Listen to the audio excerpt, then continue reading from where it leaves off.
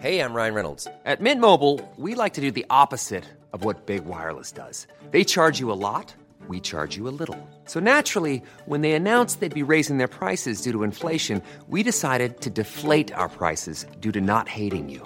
That's right. We're cutting the price of Mint Unlimited from $30 a month to just $15 a month. Give it a try at mintmobile.com/switch. $45 up front for 3 months plus taxes and fees. Promo rate for new customers for limited time. Unlimited more than 40 gigabytes per month. Slows full terms at mintmobile.com.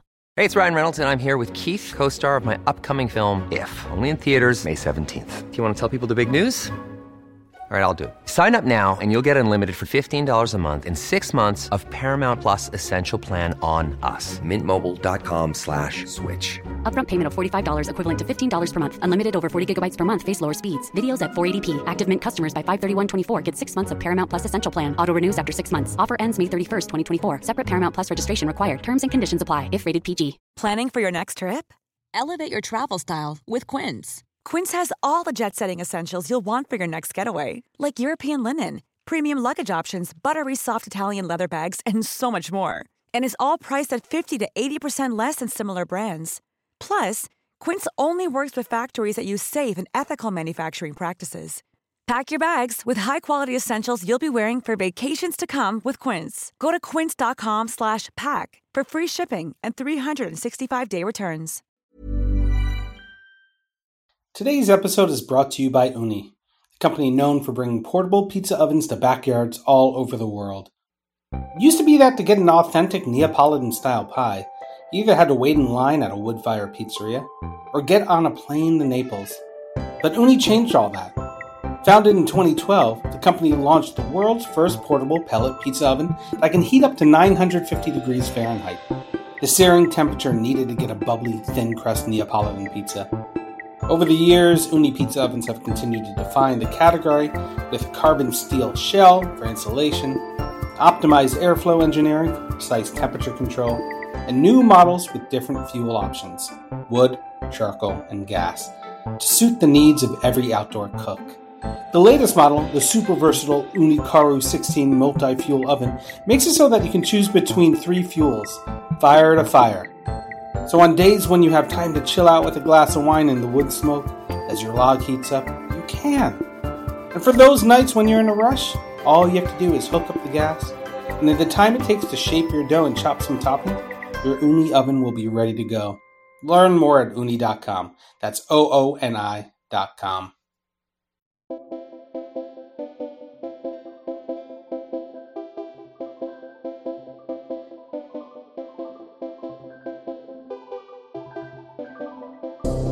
Welcome to the Modernist Pizza Podcast. This is episode 9, La Boca and Tokyo Marinara, the wide world of pizza. I'm your host, Michael Harlan Turkel. Along with Nathan Myhrvold, founder of Modernist Cuisine, and its head chef Francisco Migoya, who together co-authored Modernist Pizza, a 1,700-page book about the art, history, and science of pizza. We'll chew over the world's most popular food with the people who have been part of its storied past and are shaping its yet-to-be-told future.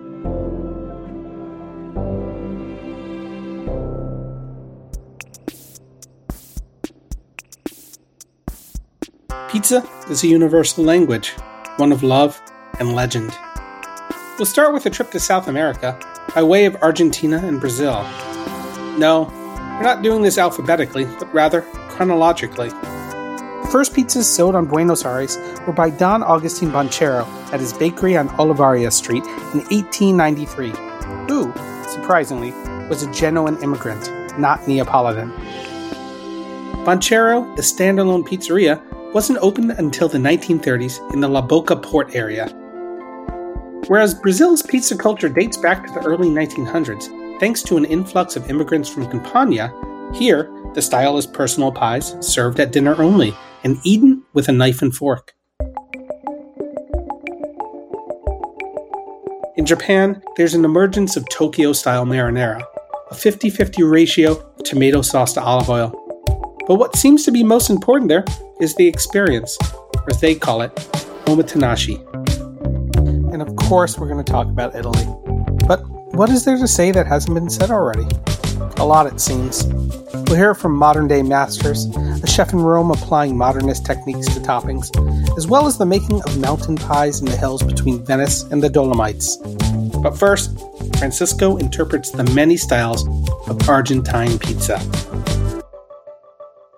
Well, there's al molde, which means in the mold or in a pan. And so that's a pretty thick crust, sandwich-like dough pizza with sauce, but the abundance of cheese, like nobody's business. I mean, so much cheese that when you cut a slice, it basically drapes the slice with the melted cheese. Then you have fugaceta, which is almost like a focaccia that is stuffed with caramelized onions and then also topped with onions. A very, very interesting addition to pizza is this chickpea crepe. Some people call it panisse. They call it faina. It's baked in a similar pan as what you would bake the pizza in, like a round pan. It's chickpea flour with water, salt, baked, and then that goes on top of your slice, and it's called a caballo, which means on horse. There's pizza that's called canchera, which means from the soccer field, because that's originally where they were sold, on soccer fields. And it's a very simple but delicious thick crust pizza, but just with tomato sauce and anchovies, oregano, olive oil. And so there is a huge tradition of these like thicker crust pizzas throughout Buenos Aires. It seems to be the preferred form, although the younger generation of Argentinians are starting to look for more in the style of Neapolitan. Porteños take their pizza very seriously. Like New York, BA is a slice culture, eating while standing at the counter, which seems adverse to the heaping styles of pizza they serve. Ricardo El Mozo is a journalist based in Buenos Aires. Born in Patagonia, he moved to Argentina's capital and, in essence, to the epicenter of its pizza traditions. But he already had them in his blood. His mother's maiden name is genuine, as is the base pie of BA. Fugaza is like the grandfather of one popular pizza style here, which is a white pizza pie with some onions and a little, salt, oregano, and some oil sprinkled on it. That's a basic genuine fugaza. In Buenos Aires, this mostly became fugaceta, but even more popular than that, it's fugaceta rellena, which means stuffed fugaceta, which is a thick fugaza pie stuffed with cheese and sometimes York ham. And then on top of it, the baked onions. And it's like a staple in many pizzerias in Buenos Aires. It's different from the American customs in that. We sit down, and we sit down in a restaurant, we stay, I could say for hours. I mean, because we have, there's one Spanish thing, or Italian also, we share. It's a custom is called sobremesa. Sobremesa means to stay at the table where you had some food with friends and keep on talking and, chatting and fixing the world after you finish your meal. Now, can you tell me what de molde is? De molde is actually, I would say it's the most popular pizza style in Buenos Aires, which is thicker, spongy pie with, a generous amount of tomato sauce. For other standards, a kind of a big heap of mozzarella cheese on it. The difference with, you mentioned the New York style pizza. You can't bend that with your fingers and make it like a cone, and eat it. I mean, you can hold it in your hand too, but it's so thick as with so much cheese that you would probably need a fork and a knife to eat it. There are so many styles there because we still haven't mentioned two others as well, and that's a la piedra and la parrilla. Can you tell me about those two different styles? A la piedra is the thin crust. It's one of my favorites here in Buenos Aires on a pizzeria called Los Inmortales, the Immortals.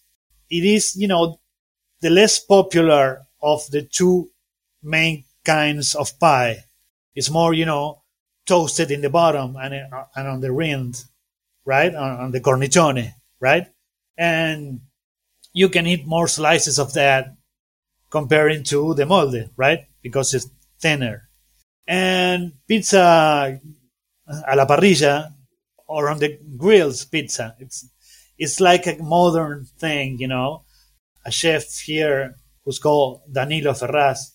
He owns several restaurants and a pizzeria, and he kind of professionally started to grill pizzas, and it's like a modern gourmet kind of pizza because it's a very thin pie. It's almost like a cracker. Some of his styles, of his flavors could be, mozzarella, blood sausage, and pears.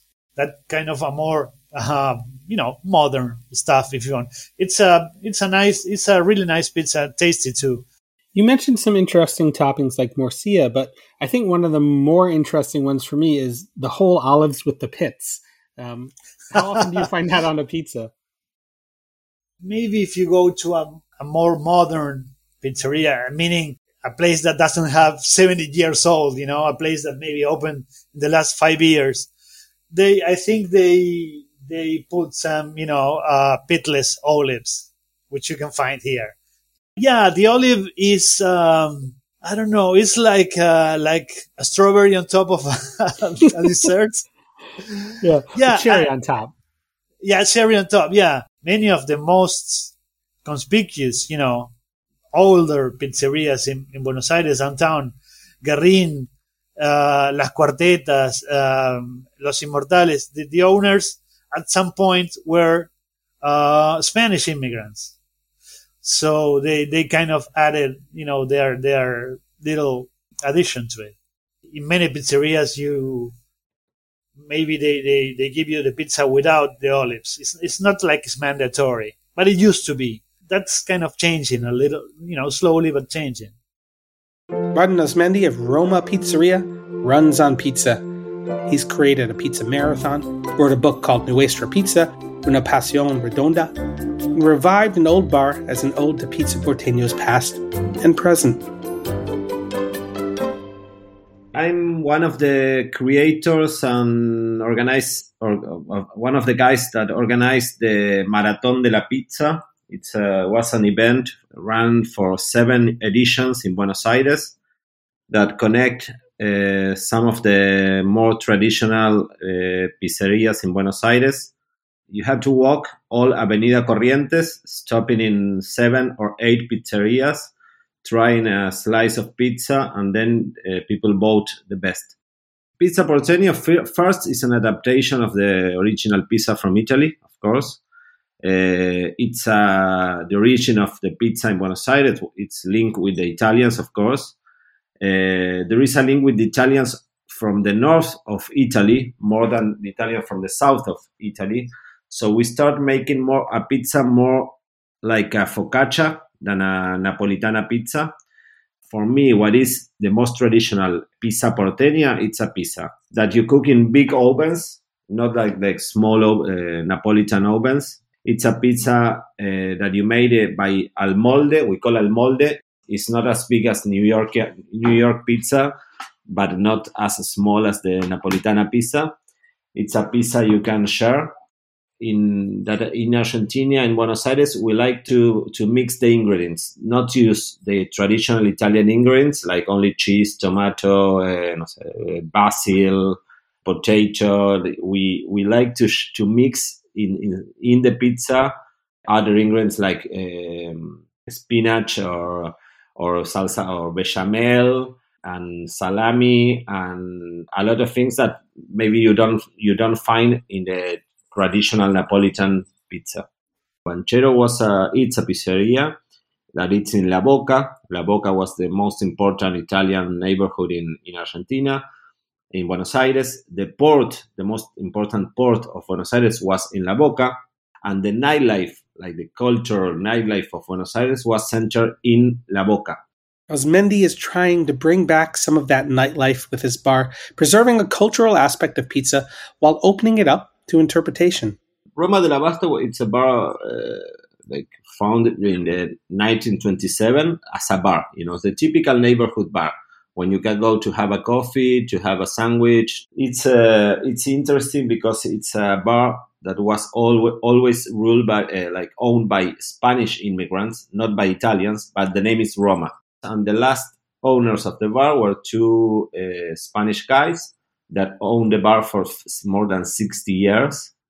We found the bar in the 2019, and we decided to reopen the bar, to take the bar from these guys that were very old, 93 and 85 years, and respect the tradition and the identity of the place that was like having a coffee, having a sandwich, having something to eat, like simple, and open from the morning to the night. We decided to serve also empanadas and pizza, and to make traditional Argentinian empanadas and to make pizza porteña. That's something we have. You have here in Buenos Aires a lot of traditional pizzerias, but you don't have like new projects that make pizza porteña. Is your heritage Italian, Spanish? My heritage, it's a mix of French, Spanish, Italian, and Basque. So it's typical criollo Argentino. Why do you care so much about preserving Argentinian-style pizza?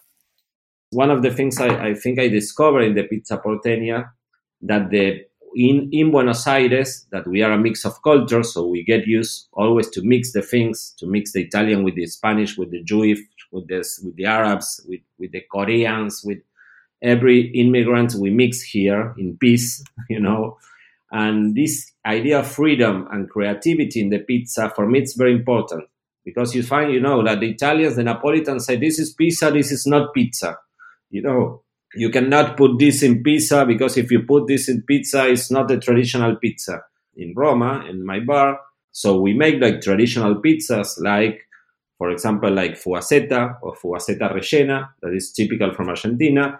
But also we say, why we cannot put some, like brie and asparagus, and we make this pizza in homage to Carlos Gardel, that is one of the most famous singers of tango in Argentina. Or why don't we, if we have the Napolitana pizza, that is one of the traditional pizzas in Argentina, that in Buenos Aires, that is with mozzarella, a slice of tomato, garlic. But when we made a Napolitana, a summer Napolitana and a winter Napolitana. So like this idea of like being a little bit creative and take some freedom, like from tradition. Fernando Greco lives in New York City, but his pizza heritage comes from that of his father, whose pizzeria in Buenos Aires was named Traca Traca. He's trying to find his place in the States by reinstating Argentinian-style pizza in his own life. If you follow him on the OG_Papa Fern, that's OG_PAPAFERN, you can find out more about his Pizza La Imperial project. I was born and raised in the capital, Buenos Aires. Well, I lived in Argentina 10 years. Then I moved to the other side of General Paz, making it the province of Buenos Aires. I was 3 blocks away from the technical capital. Half of my life in Argentina, I was in the capital, and the other half I was in the province. And then when I was 10 years old, I came to New York. So my dad's pizzeria was also 2 blocks away from the capital on the province side, on the other side of General Paz. So his pizzeria's name was Traca Traca. Yeah, because I came here when I was 10 years old. I went back as an adult. So my Spanish language ability was that of a 5th grader, minus all the stuff I forgot. To my parents, I only spoke in Spanish, so I was still able to communicate, right? But there was a lot of words I did not know. There were no technical words. I didn't know how to take the bus from my house to the stadium of Racing Club to go watch a game. I had to be like driven everywhere to know how to go from place to place. And so I felt like a foreigner in my own country, I felt like I needed to connect to my own culture. He went back in 97. I went to visit him in 99. I went to visit him in 2000.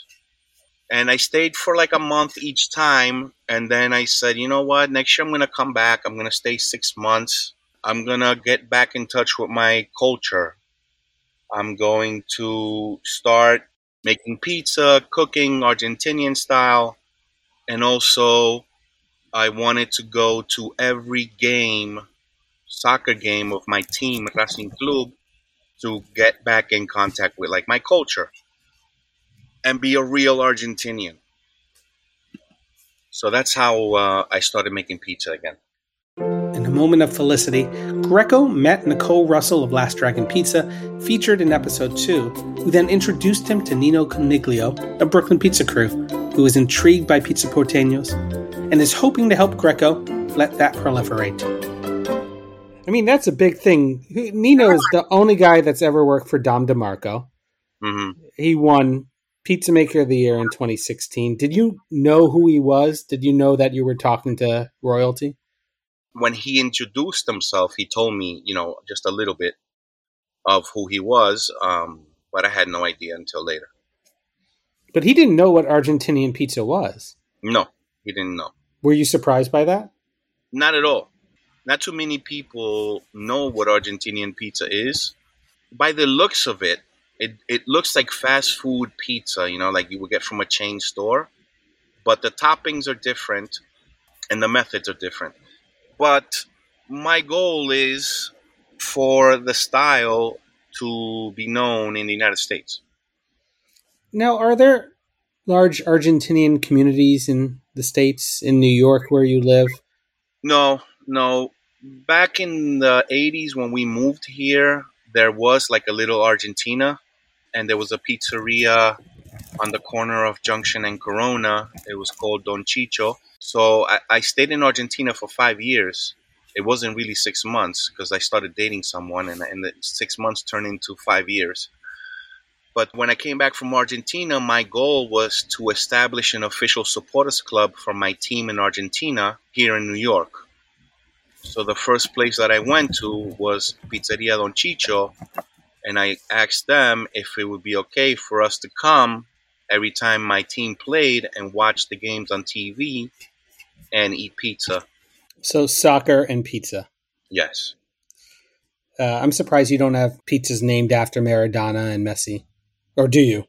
Well, no. I have one called the LGI, which stands for La Guardia Imperial. That is what the fans of my team are called. And a saying in Spanish is when you have a lot of aguante is like you support, and I don't even know how it translates, but it really means, again, something not very politically correct, to have a lot of balls. So in Spanish, balls are called huevos. So I made a pizza with fried eggs on top because it has a lot of huevos, and I called it La Guardia Imperial. You can find Greco clad in sky blue and white vertical stripes, the colors of his soccer team, and you recognize his pizzas dressed up in traditional toppings too. Argentinian pizza is very like, you either love it or you hate it. There's no like in-betweens. Argentinian pizza was made in Argentina since before margarita pizza was invented. So the first documented pizza in Argentina was sold in 1882. Queen Margarita did not get her pizza yet. And I think that that's something to be proud of. And that's something that needs to be known outside of Argentina. It's about 2,000 kilometers from northern Argentina to southern Brazil, but their pizza cultures seem a world apart. In Sao Paulo, there are 8,000 pizzerias in a city of 20 million people. Pizza is upscale. Sit-down, white tablecloth restaurants operating for dinner only, and the pizza is meant to be cut with a knife and fork. And there are toppings like hearts of palm, hard-boiled eggs, and tuna, but it's their national brand of cheese, catupiry, which is deemed most interesting, even by local Paulistanos. Raffaele Mostaccioli, a bread baker from the Amalfi Coast, brought the idea of sourdough pizza into the local lexicon at Bras Quintal, one of a collection of 10 Bras outlets, changing the air of pizza in Brazil forever. Well, literally, I was born in flour. I come from a fourth-generation family of bakers. My grandfather, besides the bakery and grocery shop, had a mill, so most of the flour was milled in-house. Though my father had 2 or 3 employees, it was a family business, and my mother and sisters were involved too. So my first pizza experience was with my father's pizzas.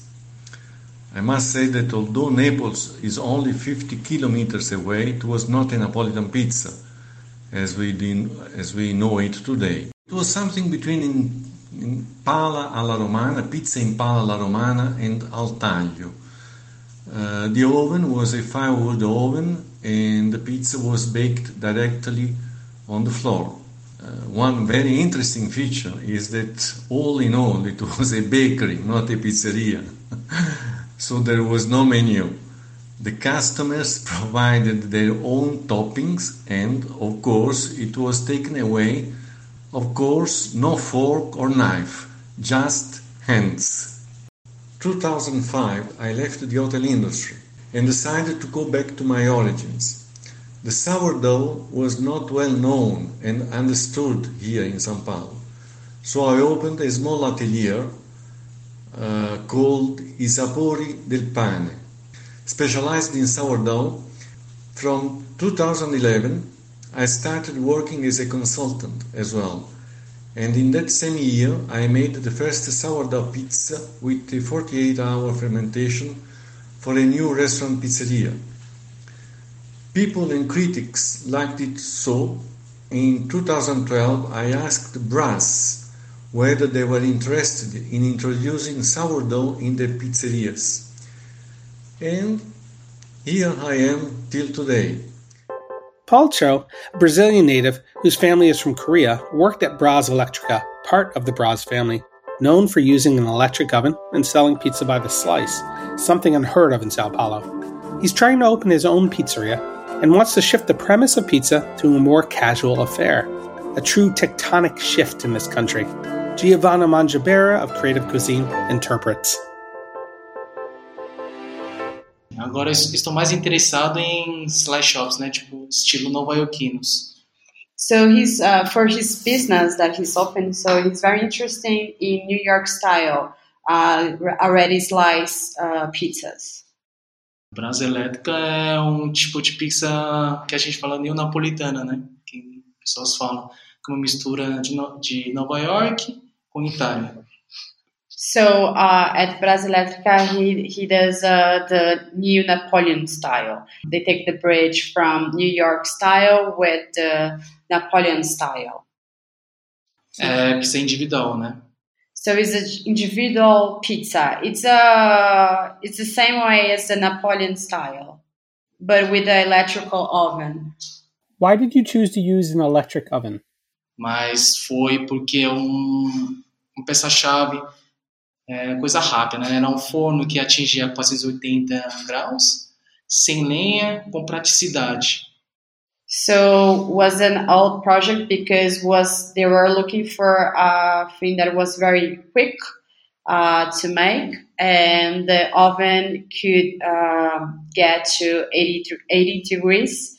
So it was something very fast for them to have a high production.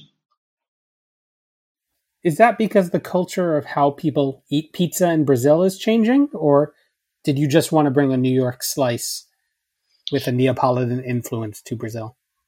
Da Brás Elétrica. Na Brás Elétrica foi querendo mudar a cultura mesmo, porque a gente queria que o pessoal comesse pizza o dia inteiro, né? Porque brasileiro costuma comer pizza só à noite, principalmente de final de semana.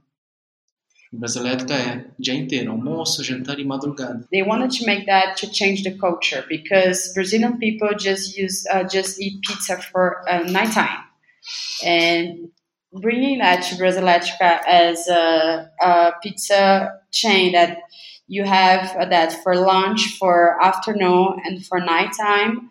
So they see it was something for change, the way we eat pizza. They want to make a new culture. And to eat pizza by the hand, which is not common here. O projeto está focado em estilo nova-iorquino, de slice, né? Ingredientes bem simples. mussarela de qualidade, fior de latte de qualidade, molho de tomate e pepperoni. Eu não vou usar calabresa, então é foco em produtos que é usado lá, porém do Brasil, né? Mussarela, margherita, pepperoni, pizza picante e pizza de stracciatella. So they're looking for simple ingredients, but with a high quality. They're looking for good mozzarella, flor de latte, tomato sauce, pepperoni. Fazer no Itaim, que é o flagship, uma loja maior, mais conceituada. A partir daí, ir nas lojas menores. Their future project is to have a pizza chain in Brazil of New York slice pizza. What are you going to name it, or you're not allowed to say? Você pode falar o nome? Ou... Sim, chama Paul's Boutique. It calls Paul's Boutique. What's your favorite Beastie Boys song? Tem qualquer... No Sleep Till Brooklyn. There's a photo from 1987 taken by Lynn Goldsmith of Mike D, MCA and Ad Rock, aka the Beastie Boys, outside of Stromboli Pizzeria in New York City's East Village. Over the past 35 years, tastes have changed, though the Beastie Boys are eternal. Cho stashed at Roberta's in Brooklyn, which intrinsically is not a New York slice, but just like back in Brazil, the bounds of what pizza is ever-changing, and dare I say, becoming intergalactic. Luciano Nardelli of Carlos Pizza is a chef who's bringing his kitchen acumen to the menu. While he's introducing new flavors to Brazil, he's trying to stay local to ingredients and less so to sentiment. Giovanna Mangiabera helps translate, but also adds her own perspective. The normal pizza here is a pizza with a lot of cheese. It's not like the Napolitana style or like we do here in Carlos. It's different because they are bigger and with a lot of stuff. That's I think that's for me the style of the pizza in São Paulo, because Brazil is huge. So in Rio is different, in the north is different, and in the south is different. But if we talk about São Paulo, I think this is the most popular style of pizza. Yeah, I think it's a full of combination flavors. You can put different cheese and plus whatever flavors they want. For example, chicken with cheese, or hard palms with cheese.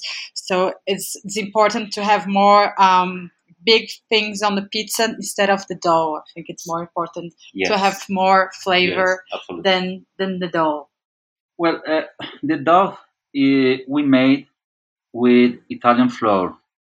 The tomato sauce, we made with fresh tomato sauce.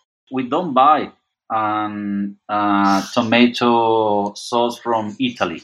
We don't make Napolitan style, because Napolitan style you have to use the tomato, the Pelaci tomato, and we don't use, because I don't like that kind of tomato. I like the fresh tomato from here, and we bake in the good oven. So it's a particular sauce. And then the other stuff like the cheeses and the ham, we look for local products, right? We have like a program. The name is Estufa Circular. We help a little farmers near São Paulo, because 90% of the tomato, or the fresh tomato, that they come from the northeast, right? Because there the climate is better to the tomato, because a lot of sun, very hot, very warm. Here in São Paulo is difficult because it's the opposite. Do Nordeste. Que ali é mais quente, chove menos. Isso é bom para tomate. So she's saying that the Northeast is very good for growing tomatoes. In here, the farmer is looking for the greenhouses to make it, because the weather it's a problem here. We don't use hard palm here, okay? But I love hard palm, but not in pizza.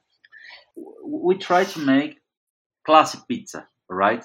We are not like a Brazilian style, so we don't have sweet pizza, okay? A lot of pizzeria use pizza with Nutella, pizza with chocolate, with pizza with strawberry. We don't make, and that's a problem when you don't make something that everybody wants.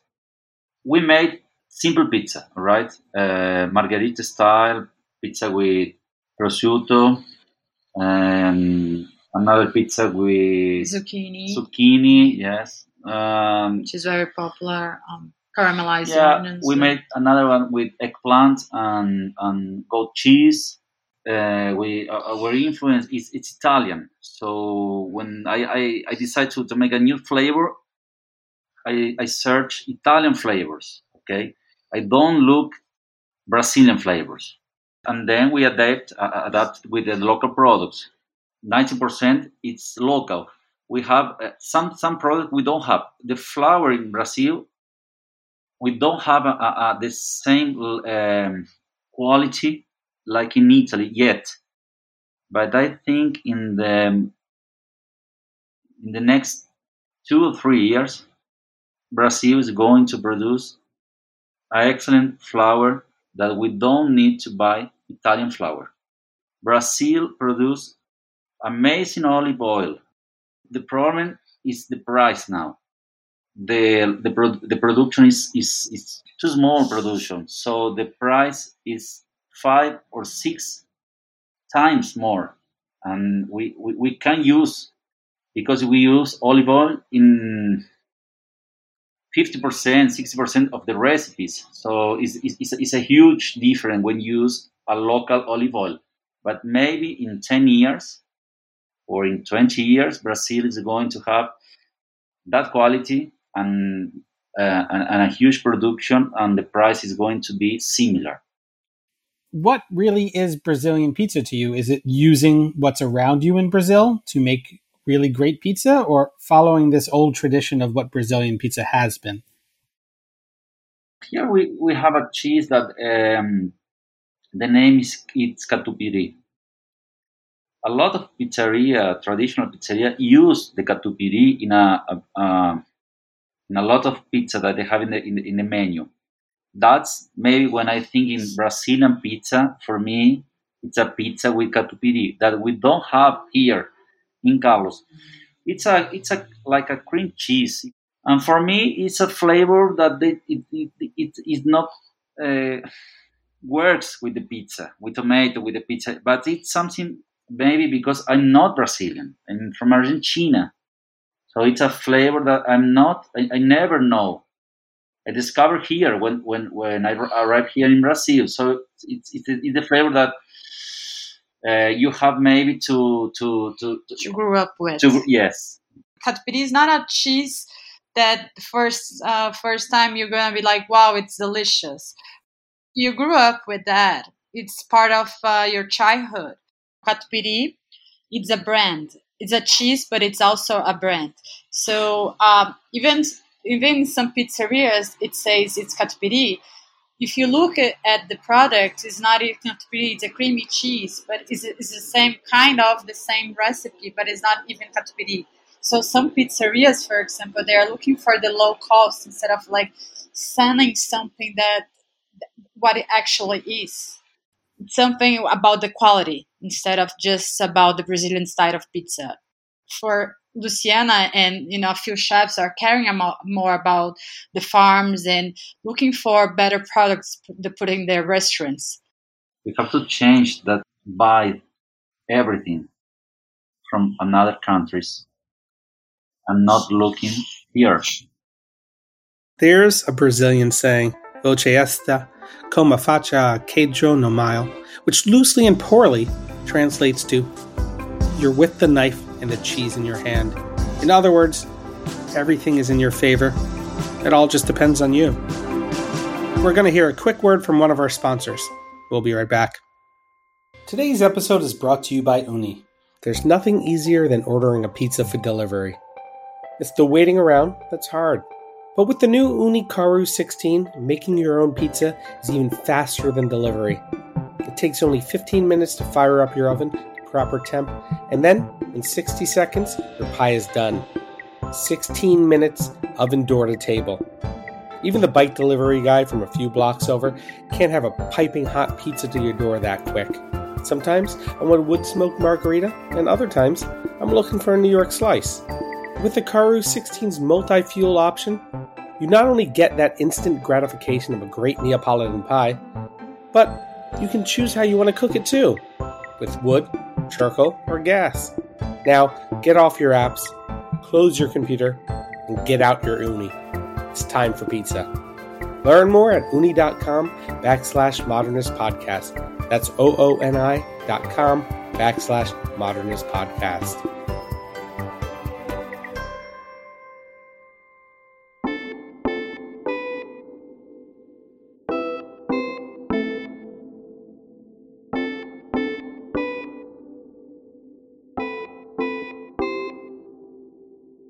I've been to Japan at least half a dozen times, and only had pizza once in Tokyo. Why? Well, because there's sushi and ramen and so many other foods within Japanese cuisine that I wanted to try, and I've already had pizza, so why try it there? Nathan best explained it to me about what's happening in pizza in Japan as steampunk, a retro-futuristic look at something we think we know so well. In Kyoto, Yoshiro Omai is serving pizza as part of an omakase meal at Monk. Pizza toast, aka pizza tosto, is like the Japanese version of a pizza bagel. But it's Tokyo's study of Neapolitan pizza that has captured the country's attention. Nathan ascertains. Japan got pizza as an export from the United States. There are a number of international chains there, including Pizza Hut and Domino's. And they also developed their own unique sets of toppings and other things that at least they think make sense within their own flavor universe. But that's not why I went. I went because there's a very Japanese process of studying a craft to an extreme degree in order to master it. Now, from what I know of Japanese cuisine and having been there a handful of times, they are very much into this idea of Italian cuisine. But they have itameshi and wafu, which are these combinations of the two cultures. Did you find pizza in Japan to be Japanese in any way? Well, okay, it depends on what you mean by pizza in Japan. If you take pizza in Japan in the broadest sense, yes, there are plenty of Japanese pizzas that you get typically at chain pizzerias, but also at some Italian restaurants in Japan, which are a mashup. So they would have tamari, soy sauce, and squid, and a variety of other things, seaweed, things that make sense within a Japanese flavor palette that are certainly not traditional for pizza. There absolutely are those, but that wasn't the case with this small school of pizza makers or pizzolos in Tokyo. They had pretty much decided that they were going to follow an Italian model with perhaps a few of their own tweaks. But several of these places only have two pizzas, marinara and margarita. So it's pretty hard to say, oh yeah, they were doing their own thing, when they decided to be more restrictive about the definition of pizza even than Italians. Ivan Orkin is a Long Island Jew that's been a Japanophile most of his life.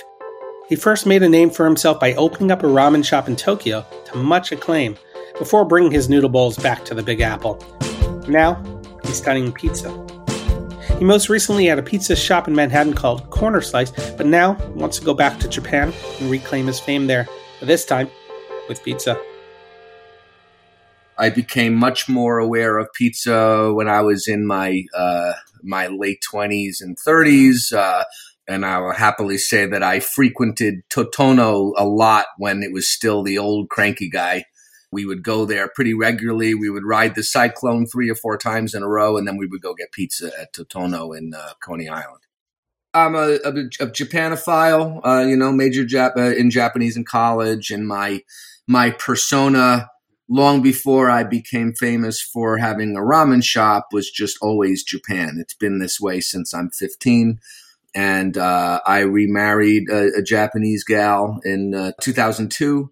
And we decided to move from Brooklyn to Tokyo with our kids. She had one and I had one, and we decided to. She had a great job there, so we returned to Japan, and then lots of adventures came out of that. I mean, I made noodles there for years, and the access to really well-made flour is a joy. So if you want to make something out of flour, you sit down with a flour salesman and he has, 30 varieties or 40 varieties and all different textures. Some are milled really finely. And so, when you talk about ingredients and you talk about things that would enhance making a really good pizza, having the choices of a properly milled flour, right? Because the Italians will talk about double O and how important it is. Well, in Japan, you not only have double O, but you could also have, whole grains that are also milled as finely so that you could add in a whole grain flavor pop while keeping that texture that you want for pizza. Italian food has been popular in Japan for just a really, really long time. And there's many cuisines that, that have been adopted by the Japanese. I mean, Italian food does marry really nicely with Japanese food. And so then, because a lot of Italian food is really just 1 or 2 ingredients made really well, really simply, sprinkle of salt, a little drizzle of olive oil. And there are definitely a lot of Japanese Italian restaurants in Tokyo that, will, take a fish, from, a freshly caught, somewhere and then or a little tiny dried fish and make a risotto with them. The only thing, it's sort of Italian food, but it's a lot of times it's very decidedly Japanese ingredients. For me, for pizza, I'm just sort of an old school guy. Generally tend to like, a red sauce with mozzarella. Have you ever considered going back to Japan and becoming the pizza king of Japan? I keep threatening my wife, and then she just says, so what are you going to do? You're going to be 70 years old and standing in the pizza shop every day making pizza? She's like, I don't see it, but who knows? Bungo Kaneko has been making pizza in Japan for nearly a decade and a half. 6 years ago, he visited Savoy in the Zabujuban neighborhood as a customer. He was so touched and inspired by the marinara pizza that he started working there. Maho Hisakawa translates. 普通のピザ屋さんでマリナーラってあんまり注文されないんですよ。 In many pizza places in Japan, marinara pizzas aren't ordered that much. But this marinara was so simple and just so good. It's really hard to explain. なんて言ったらいいのかな。そうなんです。難しいな。コロナが広がる前まで13年間、マルゲリータとマリナーラの2種類でした。For 13 years until COVID, it was just marinara and margarita. Why just those two? What was that choice? 僕たちは、生地に、ピッツァドーに、自信を持ってるんですよ。だからこそ、一番シンプルに食べれる生地を楽しんでほしいっていうので、この2種類です。We hold pride in the pizza dough, and so the simple toppings of marinara and margarita allows the customers to enjoy the crust and the dough, which is the basis of our pizza. 僕たちは、一番最後の仕上げで The stretching of the dough ですよね。伸ばし方ですよね、まず。The amount of olive oil that we put on the pizza at the end, it's a bigger amount than many other pizza stores. The number one difference is the salt. So instead of adding salt to the tomato sauce, we add salt. We sprinkle salt on before it goes into the oven onto the whole pizza, and that gives a punch to the whole pizza. And then the oven temperature is the last element. What is the oven temperature that you bake at? 日本の度で摂氏でしたっけ？それでいくつ500、僕は10度くらいで焼いてますね。About 510 degrees Celsius. So then how are these pizzas so different than Neapolitan style in Italy? イタリアとの違い、生地の作り方は一緒なんですけど、The dough is pretty much same or similar to Napolitan pizza from Italian. But the biggest thing is probably the salt. We sprinkle salt even into the wood-fired oven, and I feel like we use salt much more abundantly. 僕らはそこを引っ張って伸ばすんですよ。ナポリピッツァ、普通のナポリのイタリアのピザだと、耳を触っちゃいけないんですよ、伸ばすときに。So in Italy, the crust isn't supposed to be touched as we stretch the dough. But in Savoy, we do touch and stretch the crust. You know what I love about my experience at Savoy is that it's very intimate. You get to see everything going on right in front of you. And what's so great about you is the way you interact with customers. Tell me about how that's important to you. In the neighborhood of Azabujuban, there are many foreigners who live there, but there are also many tourists who come through. And starting with an opportunity of some foreigners coming in and saying, "Oh, can you take some photos with me?" That was somewhat of a beginning of more of an interaction with the customers, and I connect with people who've been there through Instagram. みんなとつながっていってるんですけども。The word omotenashi, what does that mean to you? いや、難しいですね。おもてなしの意味って難しいですよね。そうですね。日本語で、Omotenashi is a very difficult word to define. I feel more like a pizza maker. However, it's really important for me for the customers to have a great experience, and that is almost more important than the customers really enjoying the food. 僕の中のおもてなしなんですよ。その経験を来てくれたお客さんにね、やってもらうことが、まあ難しいな。お客さんが食べて美味しかったって言われるよりも、美味しかったっていう経験を僕はお客さんに。So this is a very personal opinion or perspective that I have, but the customers, more than them leaving the store saying that was delicious, I would like them to leave saying that was a really great experience and an awesome memory that I'll treasure. That feels more important to me. What do you see as the future of pizza in Japan? それですよね。僕は、日本でいう国民食って言ったら、寿司、ラーメンとかじゃないですか。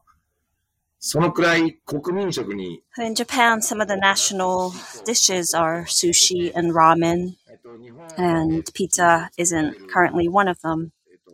But I would like to see pizza become one of the national foods. チーズのレベルだったりとかっていうのがどんどん上がっていけばなっていうのが僕の期待するピザの未来です、日本の。Follow Bungo at Angie.Mew. That's ANGIE.MEUX on Instagram. And go visit him at Savoy. And please say hi for us. On the 38th floor of the Mandarin Oriental Hotel in Nihonbashi, Daniele Kaysen, a Roman chef, has brought pizza to new heights. The signage for the restaurant looks like a street sign from 38th Street in New York City, but the pizza is certainly not by the slice. Though it's something more akin to pizza alla palla, it's served as circular personal pies with an individual experience. We have opened 7 years ago. it was a dream for me to come to Japan and be part of this project. The former management wanted to use this counter that was located on the 38th floor, which wasn't used. Japan is very renowned for counter experience, and the location of this counter with a pizza oven behind was just the perfect mix. I'm from Italy, from Rome, and pizza has always been very much into my life since I was a teenager. In Rome, when you go to school, your mom give you a piece of pizza bianca, which is like a white pizza, unseasoned, without toppings. It's your merenda, it's your breakfast. And then as soon as you got out of the school, you stop again at the pizza shop to get a small piece of pizza before dinner. So pizza is it's an all day long presence, basically. The type of pizza that I'm referring to, it's called pizza alla pala, which is a pizza that is baked in advance, and it's sold by meter or by square.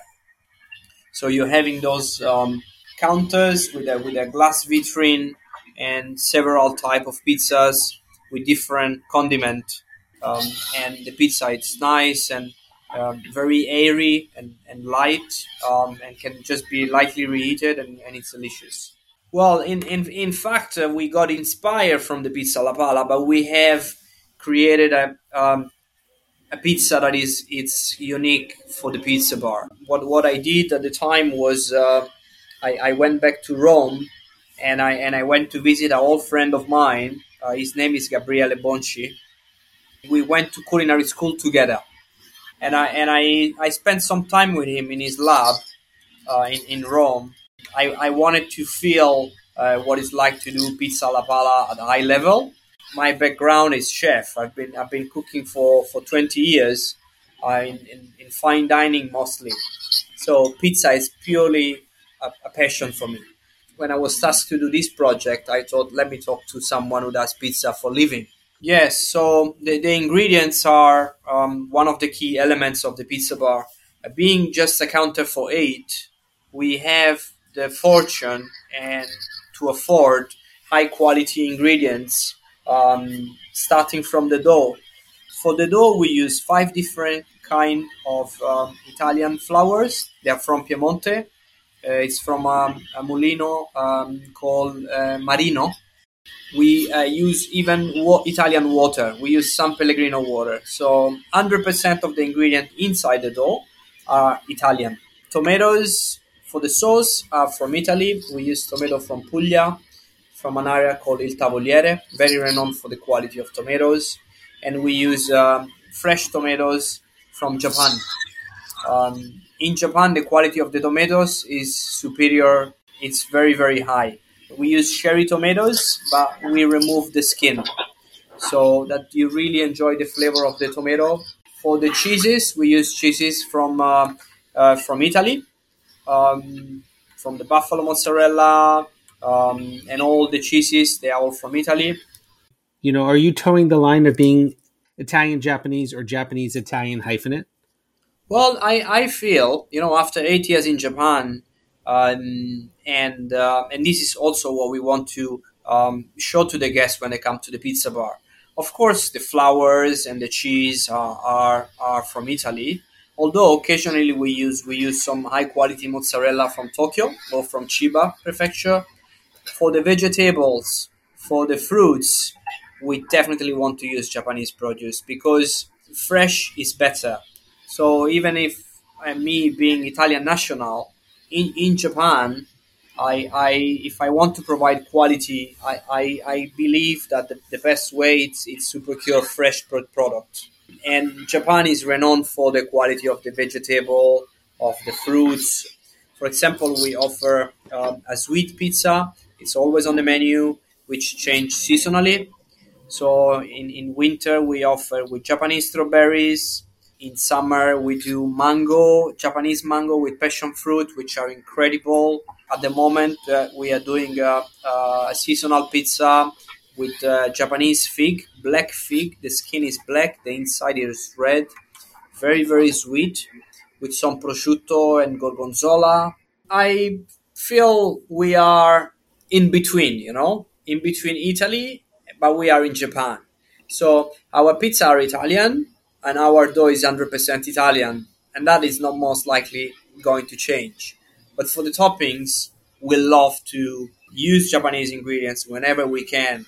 In the past we had a collaboration with a fisherman from Hokkaido, and we built an entire pizza course menu using all scallops and sakuramaso, which is like a type of salmon from Hokkaido, using abalone. We do a promotion with the Japanese mushrooms. And even if they are not identical to the Italian, but mushrooms on pizza are just a winner. Well, let's talk lastly about the counter that you mentioned at the top of this discussion and the sense of omotenashi. Can you define what that is and how being seated at an 8-person pizza counter is very different than any other pizza experience? I think the main difference is the interaction. This is the key word. The guests are seated very close to the pizza oven, and the pizzaiolo is like an artist at this moment explaining what he's doing. So the guests have it's like a live show. The pizza is prepared in front of you. It's explained to you.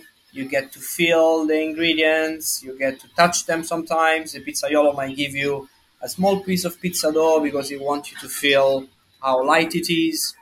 All of that create a sense of intimacy, which make the pizza bar experience different and unique in a way. Che pizza. An Italian saying that literally translates to, what a pizza, but in reality means, how boring. Is that how we think of pizza in Italy? Staid, tired, idling away. Well, that couldn't be farther from the truth. When Franco Pepe's grandfather opened a bakery in the small city of Caiazzo, Caserta, in 1931, no one expected it to become one of the most famous pizzerias in the world, except for Franco Pepe. His margherita spagliato, or wrong margherita, served at his restaurant Pepe in Grani, is now revered and replicated in pizzerias worldwide. Faccio una precisazione. Poiché io sono nato When my father opened our pizzeria, so let's say the first years of my life, I lived in his pizzeria because my father used the pizzeria like it was our own home. So my father had this intuition and broke away from his grandfather's bakery and went into the piazza to create his first pizzeria, Stefano Pepe's Pizzeria, in 1961. La pizzeria di Stefano Pepe, nel 61. Allora, quando mi sono staccato dall'azienda di famiglia e ho creato Pepe in Grani. When I broke away from the family business and created Pepe in Grani, the first thing was to use the territory, my own territory, on the pizza. I observed the farmers who, with my support, have become working agricultural businesses, and I brought them onto my disc of dough. So for me, there was something my departure from the family business had to testify, a turnaround, something different. I realized there was a great deal of attention on pizza, and therefore I had to provide a different concept. Un'inversione di tendenza, un qualcosa di diverso. Io ho lavorato sulla una formazione diversa. L'idea mia era scomporre. I've worked on a different formation. My idea was to break it down, break out of the traditional schemes, and break down the figure of the pizzaioli. What does it mean to decompose this model? While in the 70s and 80s, the identity of the pizzeria was identified in the physical figure of the pizzaioli. In fact, the pizzerias were named after the pizzaioli, as Damascelli, Damario. Everything was built on this, the one and only figure, the pizzaiolo. Today, there's no pizzaiolo who will replace me, but there's a team of 13 to 14 people distributed between contributing to the counter, oven dough, and the kitchen. Altogether, they reproduce the identity of my pizza. That identity of the pizzeria is transferred from the physical figure to the plate. On the plate, there is the identity of the pizza of Franco Pepe.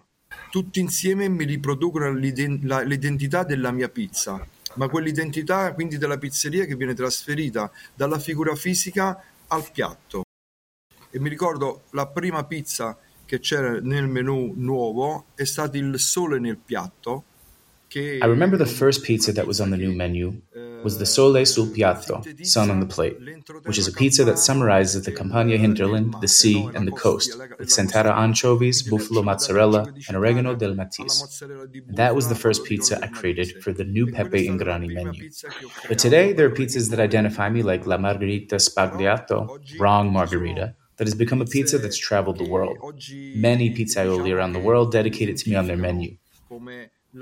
I've given value to a tomato that's grown 3 kilometers from the pizzeria, an ancient tomato because the seeds date back to the 1800s.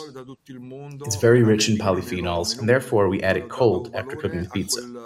Today, there's so much attention on the raw material that the concept of the pizzeria has changed. Oggi c'è tanta attenzione sulla materia prima, il concept di pizzeria è cambiato. In 2017, Pepe added Authentica, a pizza tasting room, which placed Pepe front and center at an oven behind an 8-seat counter, giving his customers the full 360 view of what pizza means to him. In Authentica, questo tavolo lo condivido io con I miei ospiti. In Authentica, I share this table with my guests. There's no room that divides me between the customer, while in the classic pizzeria, when you're seated at the table, the customer hardly interacts with the pizzaiolo. Instead, we're right in front of each other. I create the story of my pizza. There's a photo next to me at Authentica. It's a photo of my father from the 70s. With my father in that photo is a friend, and near the oven is a wooden table. And at that table, at the end of the evening, he shared it with a friend or a customer to talk about his pizza. So I dedicated the Authentica table. That idea of Authentica is dedicated to my father. E allora io il tavolo di Authentica, quell'idea di Authentica, l'ho dedicato a mio padre. Another familiar approach to pizza is that of Massimiliano Alaimo, who grew up in Padua. His mother was the chef of Le Calandre, which opened in 1981. In 2003, a decade after Max took over the kitchen, he became the youngest chef in the world to receive 3 Michelin stars. It's been on the world's 50 best restaurants for over 10 years, and believe it or not, they also make pizza. At first, it was in the Amuse-Bouche, but now, Alaimo has an Italian patent, number 1020170000232273, for a steamed crust concept, which can be found in many of his more casual restaurants. Abbiamo iniziato a osservare la pizza e cercare di capire una cosa che io non ho mai. We began looking at pizza to understand something I never quite comprehended. When you cook pizza and you arrive at 8 p.m. and another arrives at 10 p.m., you will have 2 different pizzas because the dough will have risen more or less. Then the leavening is interrupted and then covered, normally with tomato sauce, and put into an oven at 350, 380, or 400 degrees Celsius. The pizza is a compromise of various factors. Then, if to the pizza you add mozzarella or other ingredients, not all of them will cook evenly. So we try to control the fermentation and then the leavening, stop the leavening at the ideal point for us, and create a first phase of cooking or a stabilization, taking advantage of the power push of water of steam.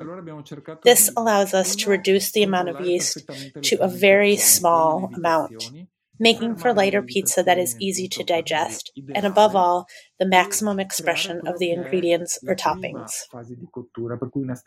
Yes, we have served pizza at Le Calandre, initially as a starter amuse-bouche, in part due to the fact that we have many international clients, and I thought it would be interesting to give them the opportunity to taste an interpretation of an Italian dish. And I must say that from there we started serving more elaborate pizzas with raw meat, fish, caviar, or seaweed. We began coloring them, obviously using natural colorants that add flavor and perfume. We work with a master perfumer and we perfume our pizzas with natural ingredients.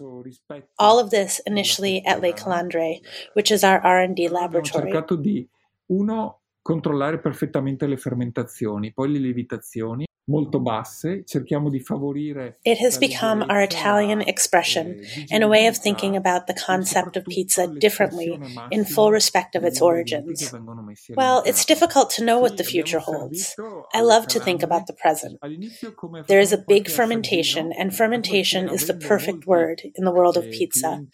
I believe that we need to focus more attention on our choice of flour, ways of working with them to try to achieve even better expression of the earth, the land, the terroir, or authentic flavors, and there will certainly be all the interpretations or declinations, as rightly there should be, because growth comes from diversity. E poi ci saranno sicuramente tutte le declinazioni, le interpretazioni che è giusto siano anche diverse, perché è nel confronto che nasce la crescita.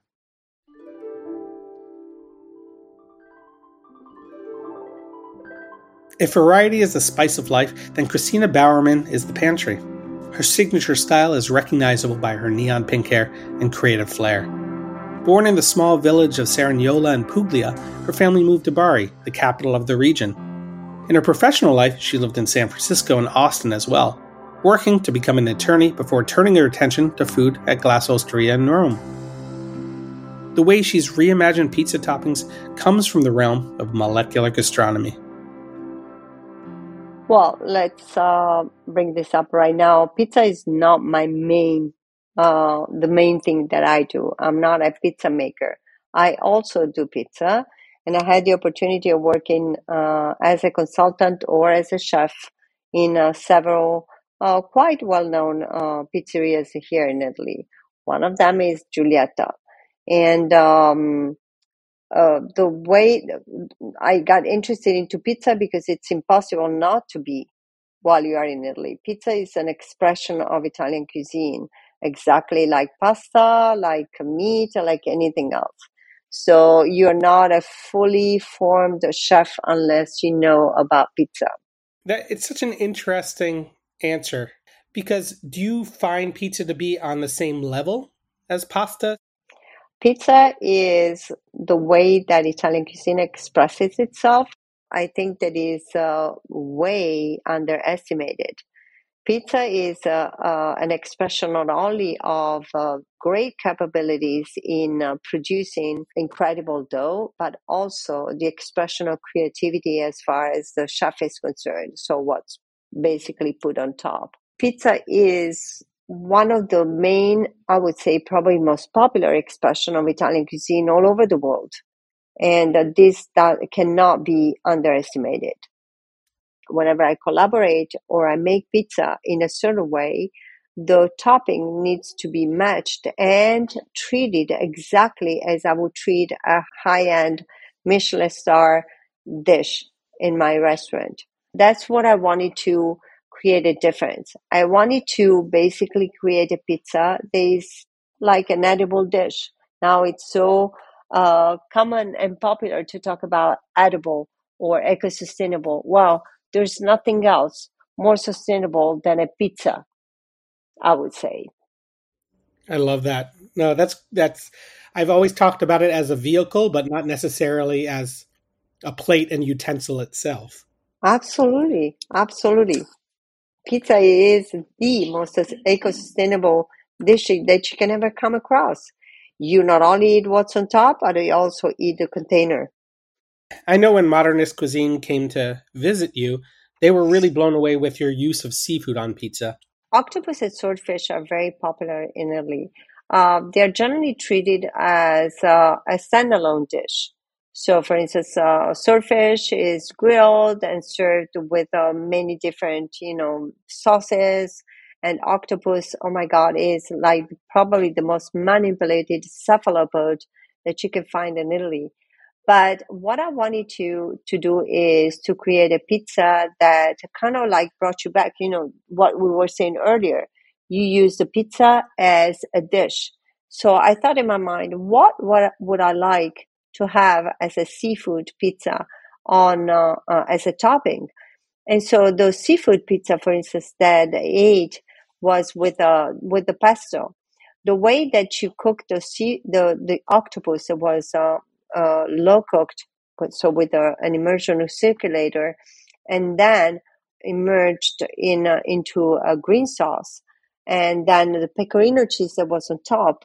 I thought it was very much an expression of what the south of Italy, where I come from.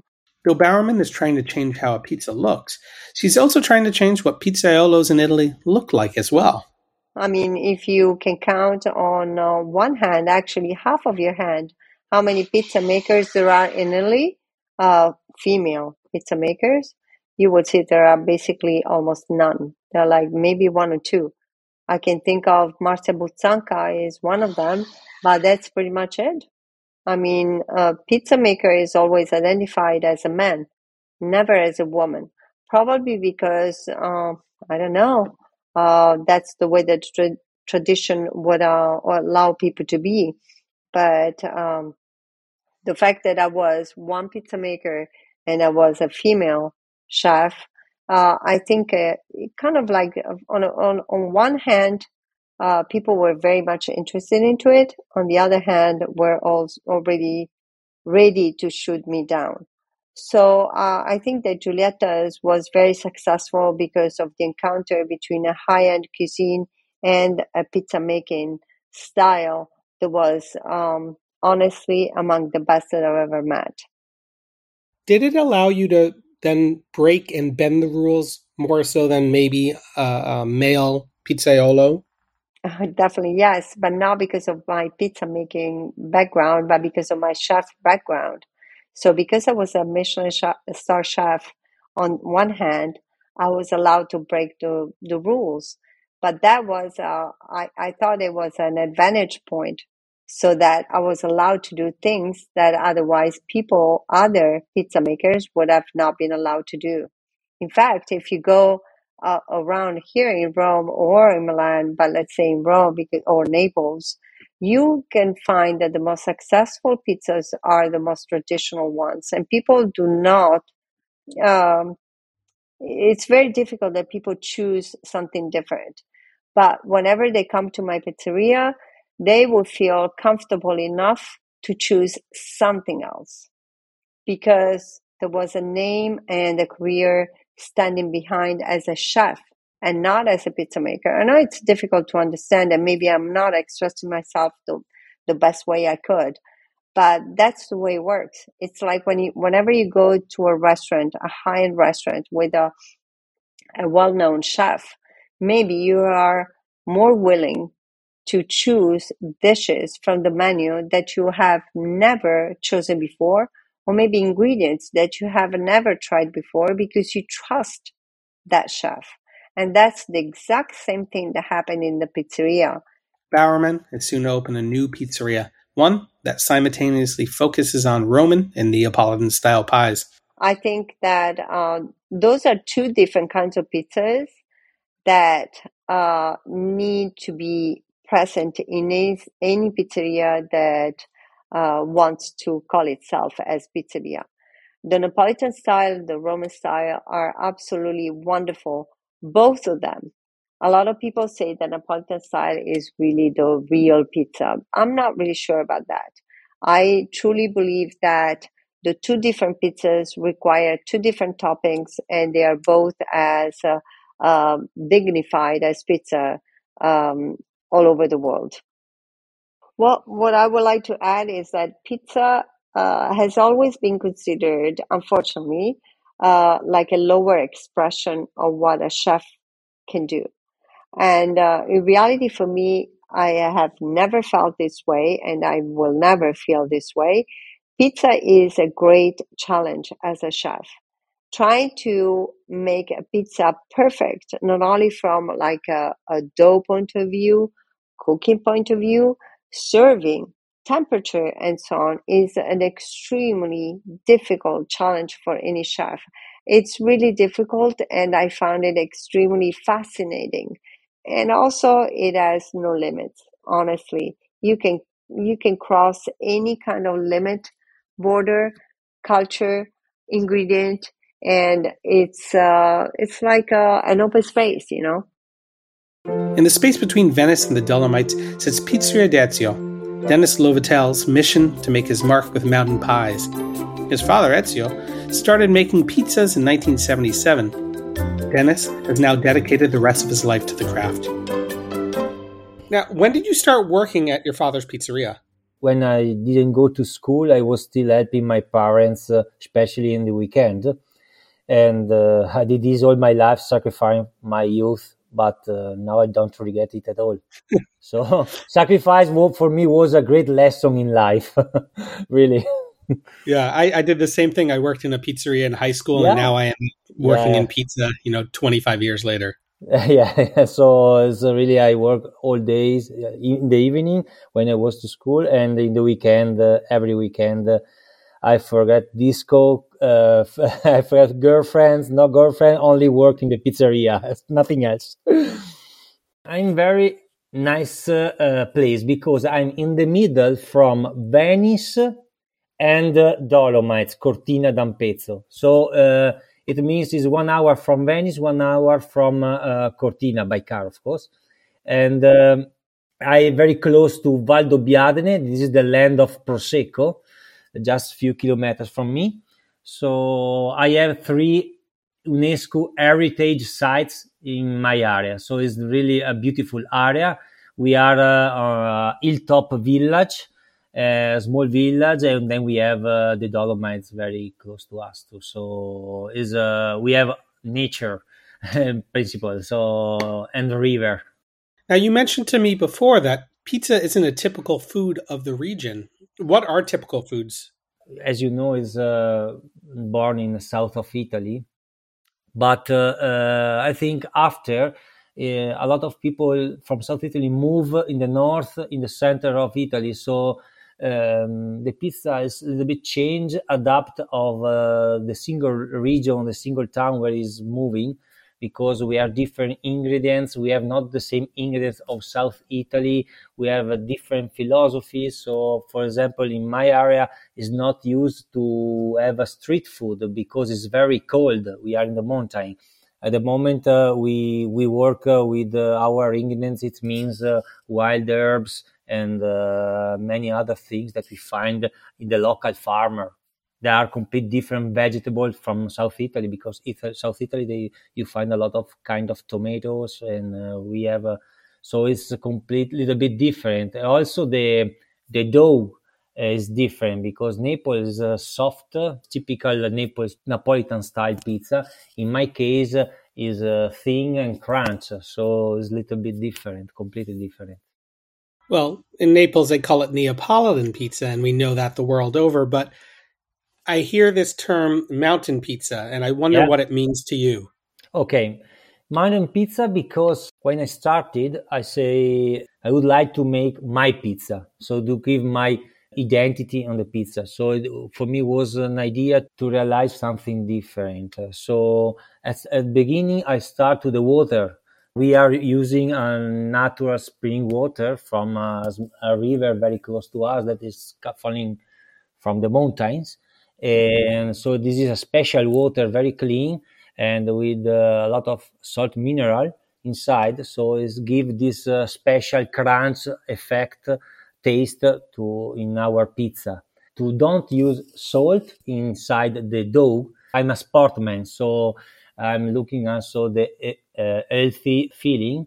So I start to eliminate the salt in the dough, and I substitute the salt with some special dried wild herbs from the mountain that they give the sapidity to my pizza. So it's really something special. And then after, if we're talking about toppings, I use, of course, wild herbs a lot, vegetables, mushroom. We have a lot of different kind of mushroom. Of course, in my area, there is also a long tradition of cheese, fresh and whole cheese. We have also a lot of animals because there are butchery here, tradition. So a lot of people here in my town are hunters. So we have a different kind of wild animal meat.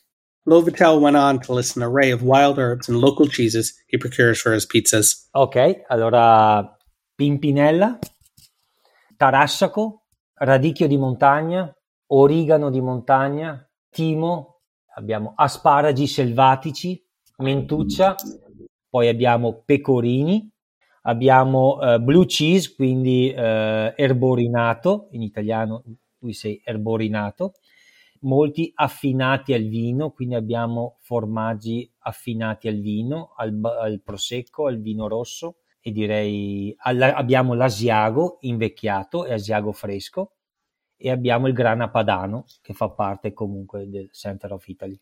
Pizza has always been considered a food that serves to create only a physical experience. It fills you up. I also wanted to create a mental experience, not only a physical experience. The pizzeria should no longer be considered a place of passage by eating a quick food, but it had to be also a destination place. So the people, my customer, have to take the car and come to me for an experience, like a Michelin star restaurant, but within everyone's reach. So the people trust us and ask us what we offer. Sometimes our menu is not static but dynamic. We always have different and limited proposal of the day depending on what the nature offers us at that moment. So when they ask me who has made this menu, and so we say two of us, me and nature. Lovatel highlights bacalao or salt cod on a pizza, a specialty of the region. Theirs is taken carbonara, made with pancetta and pecorino, but also salt-cured egg yolks shaved on top, which look like bottarga. Lovatel keeps pushing boundaries, but what's the next step for Mountain Pizza? Well, that's Dennis. I have a project that will start in Mila in a month and will be the synthesis of my thoughts on the world of pizza and its future. We will be called Dennis, like me. So the idea is to transform a food considered fast food into a smart food. This is my idea. Pizza is one of the most consumed dishes in the world, especially by younger generation, millennials. So why not use this dish to teach young people something and to improve their approach to food and impact it as on the environment? So I would like to educate them on seasonality. It's not acceptable that in 2022 kids go into a pizzeria and find the same vegetables topping at any time of the year. They have no perception of seasonality and local ingredients. So we need to educate also to use what would normally be food waste, giving importance to food in all of its nuances. Let's transform what is widely considered a fast food dish into a healthy and sustainable one that has a balanced calorie intake. In our case, we have our own farm where we produce everything we need for our pizza. So this is really, we produce organic vegetables, organic meat, and everything for our pizza. So for me, the future will be quality at first and innovation, of course, but I think we substitute in the future more, we use more vegetable protein instead animal protein. So more vegetarian pizza will be in our menu in the future.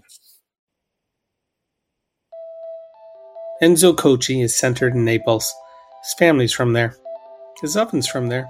And both have been there for hundreds of years. How can someone so immersed in the pontifical nature of pizza culture not only be aware of his surroundings, but change them therewith?